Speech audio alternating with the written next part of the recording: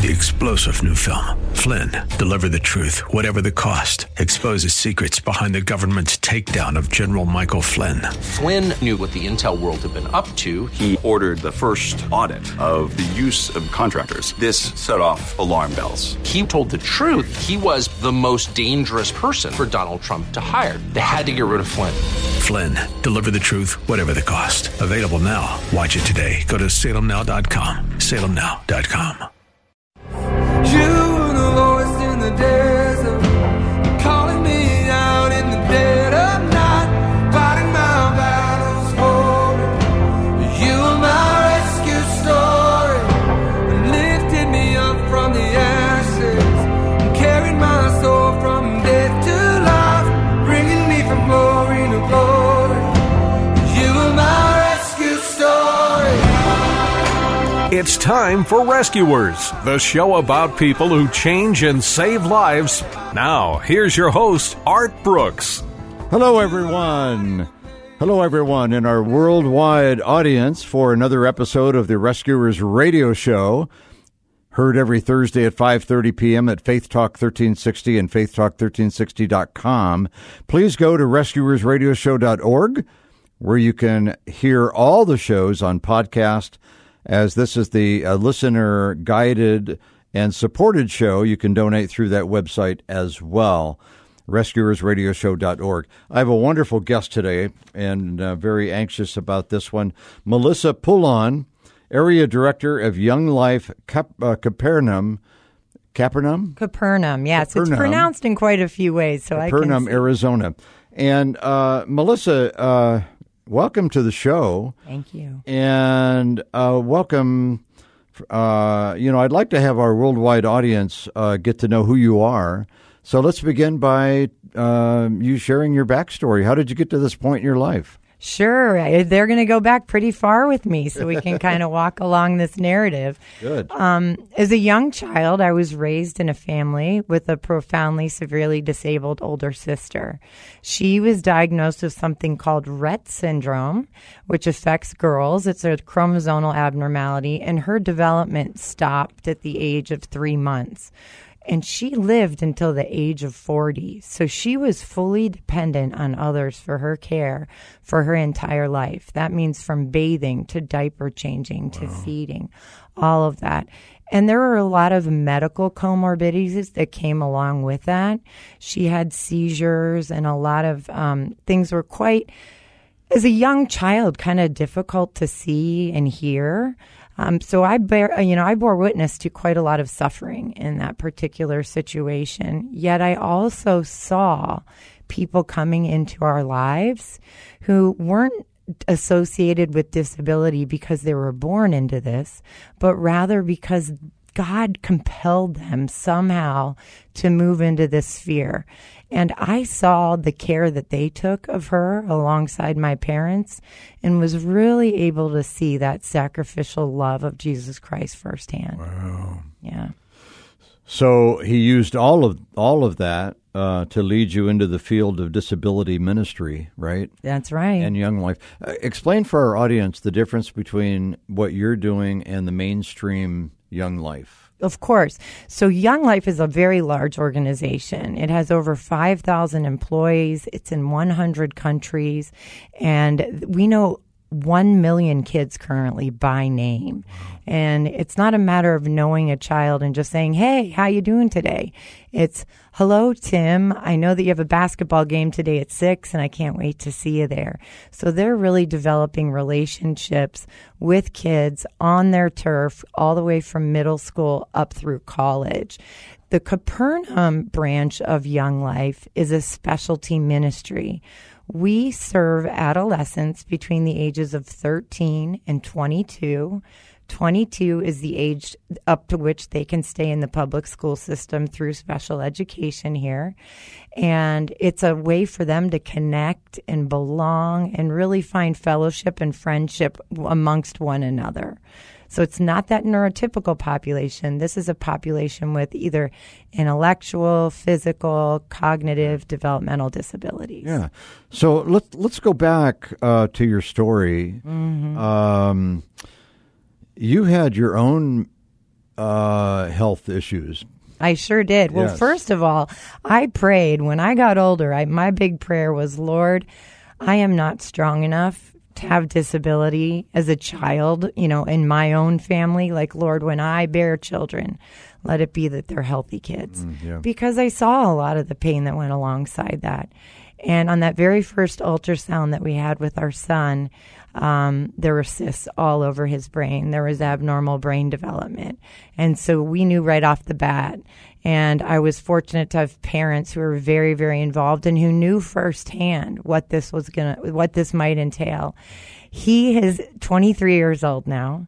He's on the autism spectrum. Wow. He would love to have the job behind the scenes doing what you guys do here, because he loves digital production and digital media. And that's Wonderful. kind of been where his focus has been on the autism spectrum. He loves that. But it has been quite a journey for him, because the mold is made for kids to fit in a certain way, and he learns and does things very differently. So we had that with our children. Our next child in line had medical issues with epilepsy and ulcerative colitis. And I thought, due to the stress of all of those things, that I was kind of dealing with that in such a way it was manifesting in some physical illness. It came to be that I had a massive brain tumor. Oh, my. And that was found about 9 years ago. And I had a wonderful neurosurgeon that was able to take that out. But it took about a year before I was really able to get up and walking, fully independent, doing things that I could have typically done. And what I learned in that experience is what really looked like suffering to folks on the outside was the first time I really experienced that being held by God.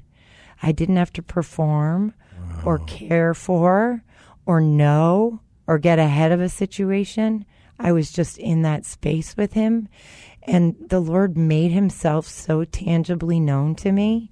It changed my life. It was one of those things where it went from a performance-based relationship with God and can I do well enough for you, to you just love me. You're taking care of me. And no matter what the outcome is, I know it's on the other side of this. Absolutely. Yeah. What a great story. Oh, thank you. And the faith in Christ it took to come to this point, right? Oh, it's everything. Yeah. It's all God. So I was focused on two words in a summary that I was looking at about your ministry: disability and belonging. Explain that. I love that those are the two words that you picked out. So our population, the demographic that we serve in Young Life Capernaum, those kids are really marginalized. For much of their lives, they find themselves separate or on the periphery and are looking kind of in from the outside. For many kids, it's typical to be invited over for a play date to someone's home. If you have some emotional or behavioral issues, that might impede that. And they may never have experienced that sense of what is it like for someone to really want me. Yeah. And so it's hard then to even conceive of a God who wants and loves them when they haven't had that firsthand experience with the world on the outside. So this is a way of changing that narrative where disability does not have anything to do with belonging. You belong. And we want to make that abundantly clear. And the way we do that is by making that invitation known. And we go out into the community with these kids and we continue to invite and invite and invite. We show up to their games. We come over to their schools and have lunch with them. There's all different ways in which we're able to really make that connection with them so that there is a sense that they soon develop of belonging. And once that trust is there, their guard comes down, and wow, there is so much room to make space for where God can really change. So inside, they really want that, but they don't know how to obtain it. Don't we all? Yeah. Don't we all want that, right? A sense of belonging. Yes. And so this is a way to really help them know they belong to something even bigger. It's that body of Christ. So what's the age range within your ministry? So ours is 13 to 22. So ours is a little different than what Young Life might be. Young Life specifically would serve a middle school population, a high school population that would go up until 18 or 19. Ours is extended till they're 22 because in our public school districts here, you can attend public school through the age of 22. Yeah. So, and you find them how? How do they find you? It's interesting. So we'll go through different channels. For example, Special Olympics. We might go there and show up and start meeting some friends and meet. That's what we call them. They're our friends right away. Yeah. And they see us come back time and time again. We have relationships with the schools, even public schools, where they've invited us to come in, go into their special education classrooms, or have lunch with them. And oftentimes their lunch is not with the other kids at the school. Once again, they're separated. And so they're on their own there in this big cafeteria. And they just will have folks like me, but mostly a younger generation of people who would be their peers or a little bit older than them, and just come alongside them and say, hey, how are you doing today? It's nice to see you again, Timmy. What do you have in your lunch? It's not about preaching the gospel. Yeah. It's about friendship. It's just about getting to know them. And then slowly, if they want to come to some of our events and our weekly gatherings, that's where then we start to share some of that gospel message in really fun and meaningful ways that have them wanting to come back time and time again. Sure. Before we get too much further into the dialogue here, why don't you please explain Capernaum? Capernaum, yeah. It's a hard one. Capernaum or Capernaum? Yes, correct. Both the same. And how it stretched you into this international organization. And is this, how did that happen? And go back towards Jesus's walk, I guess, right? Yeah. So if we're going back biblically to what the texts say, one that we were just talking a little bit before, but one of the stories that I love to speak about, and it's fun with our Capernaum friends because when we mention that this took place in the town of Capernaum, there's lots of cheers because they know all about what that must feel like. But here's this story of this man who's completely paralyzed in this village where they hear that the gospel is being preached by Jesus in this home. And they place him on this mat. And imagine what the circumstances were then to carry this weight of a man to this home. And they found such a crowd that they peered in through that window and knew there was no way that they were going to be able to place their friend in front of Christ. They went on top of the roof. You know, it's like these guys are all out. So do I. I just picture it today, and we would be banging holes through that roof. Yeah. And are able to lower him down to the feet of Christ. And they lower him down to the feet of Christ. And Christ doesn't say to him automatically, you're healed. Yeah. I'm going to go ahead and heal every disability. He looks up and says to all of them, your sins have been forgiven. And only God can do that. That's so much bigger. And so when we speak to our friends about Capernaum, many of them will ask, well, how come I haven't been healed? I still have cerebral palsy, or I still have autism. I don't want this anymore. And we'll speak about, God works in bigger ways. Yeah. It's not necessarily what's on the outside that we might see healed on this side of eternity. It's our hearts. And the hearts of some of these kids that I know, who are some of my closest friends, are so sold out for glory and to glorify his kingdom in ways that without their disability, they wouldn't be. And these disabilities that they have are channels and catalysts for what this can really look like as a kingdom and in God's glory and the body of Christ. And that, to me, is what Capernaum symbolizes. So God allows things to happen, obviously, and he allows them in ways that we think sometimes, really, that's not right. But he allows them, and the learning from that and the belonging that comes with that, right, with these children and young adults, is amazing. And you have to establish that they're both needed. Right? Absolutely. I think they go hand in hand. If we really look through the Bible and go through page after page, really speaks to the marginalized populations. And that's something that's so countercultural then. And quite frankly, it's still countercultural now. The disability population is the largest marginalized population that exists. So we think of demographics, and 1 in 4 people at some point in their life are going to be affected by disability. I mean, that is a large number. So those that were born with them or those that are struggling with them, particularly in their adolescent years, that's where Capernaum is really able to enter into the picture. And one of the things that I always love to speak about is because we think of it as like we're serving them, us able-bodied people. But really, it sounds cliche. We are being served because we are getting glimpses into what it is. And their brokenness is something we see. Yeah. So much of us create a veneer to kind of hide behind what our brokenness might be. Theirs is so blatant and it's right there. And I love to be around that kind of, it can be contagious joy. It can be utter grief. It's these feelings that are so true. It reminds me of the book of Psalms where they just cry out and say, here's how I'm feeling today, Lord, but I thank you. And they have to exist in that mystery and tension. Mm-hmm. That's a hard place to be. And you know what? The most important thing we can have when we're in that space is fellow believers who walk alongside us.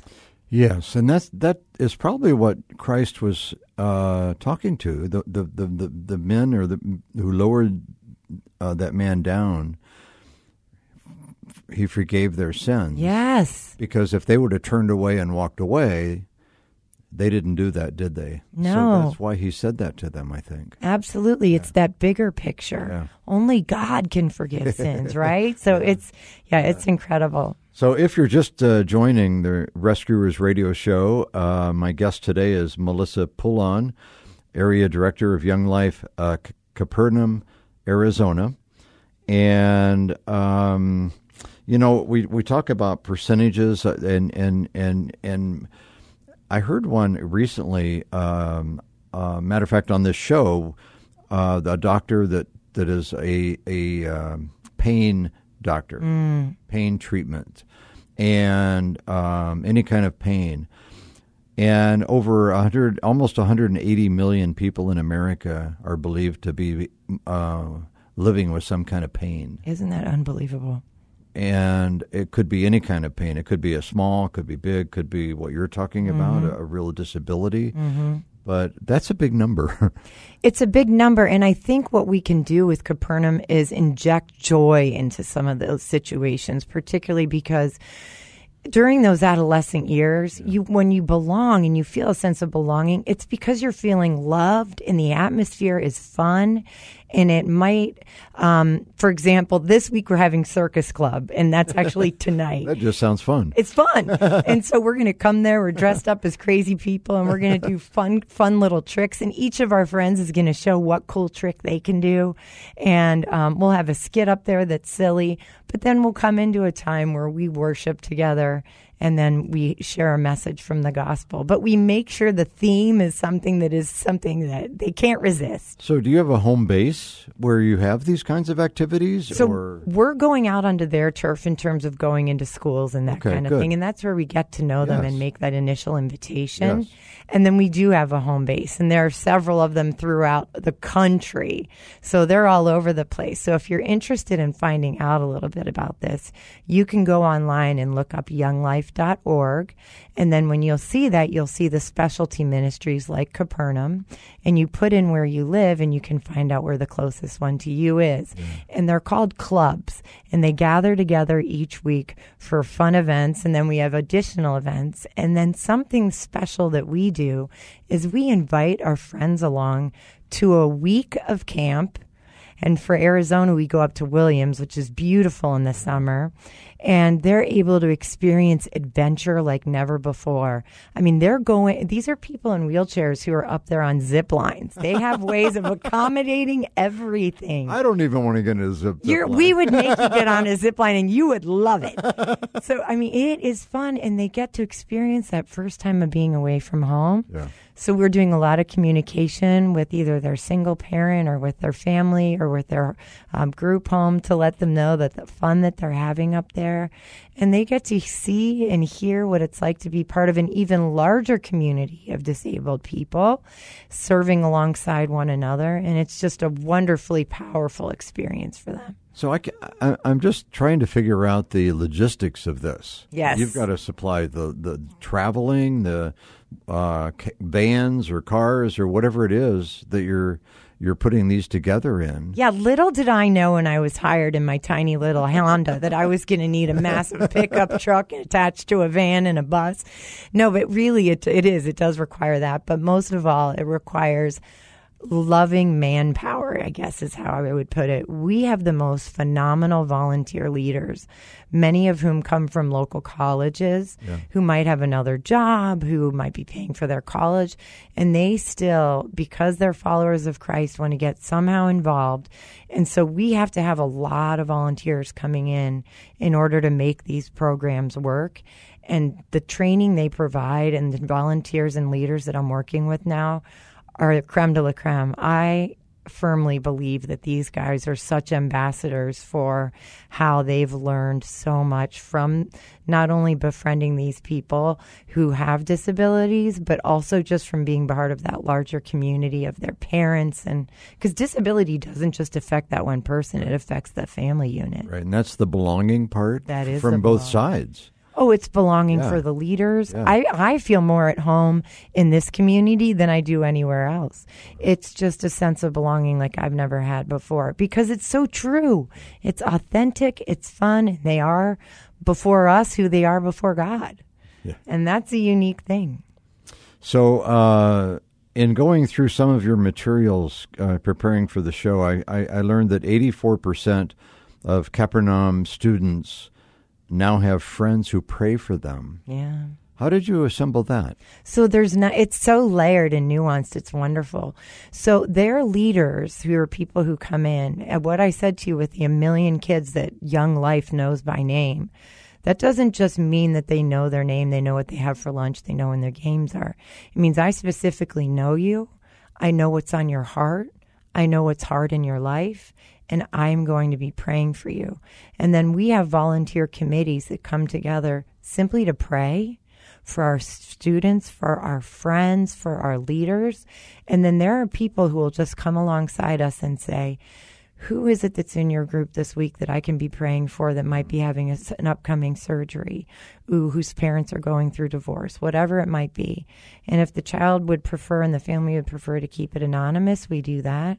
But those of us who know them specifically, we are praying daily for these kids and for their families and for whomever they might interact with.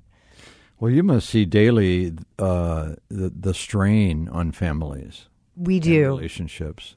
We do. And so it's wonderful, too, because what this does, so oftentimes you'll see that the families are bringing these kids to the Capernaum event, let's say on a Thursday night, and the parents are getting to know one another in the back of the room. And so suddenly a community of parents is formulating where they can help. I, too, am a good person to come to for resources in the community where they might be able to receive respite through organizations or churches, because there are those things out there. It's a matter of, if you're under so much strain as a family already, how are you going to look into all those resources? And so coming together as a community, belonging to a community, is really the way in which you can make some of those connections that are so important.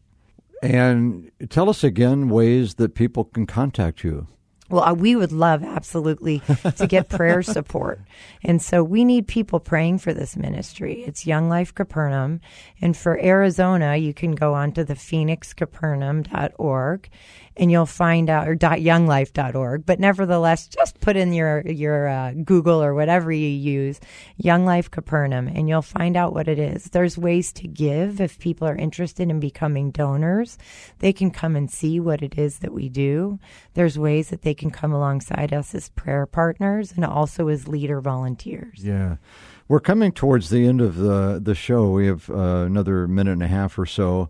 But my gosh, what a blessing for the young and teens and whatever that age bracket is into the early 20s, I guess, right?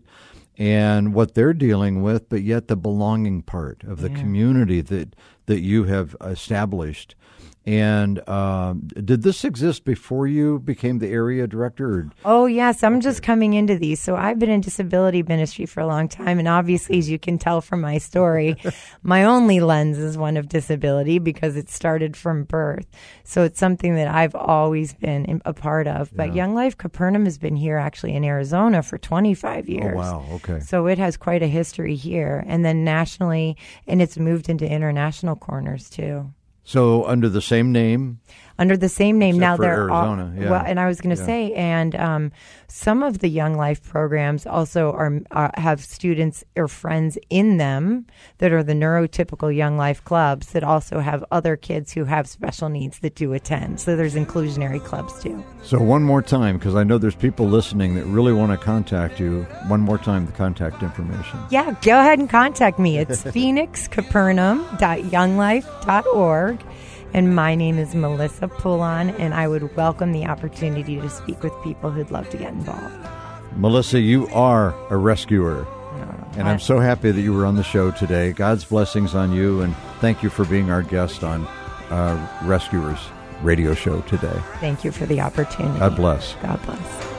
Rescuers, Thursdays at 5:30 Arizona time on Faith Talk 1360 KPXQ AM. Sponsored by RC Auto, where it's not just an exchange of keys, it's a relationship.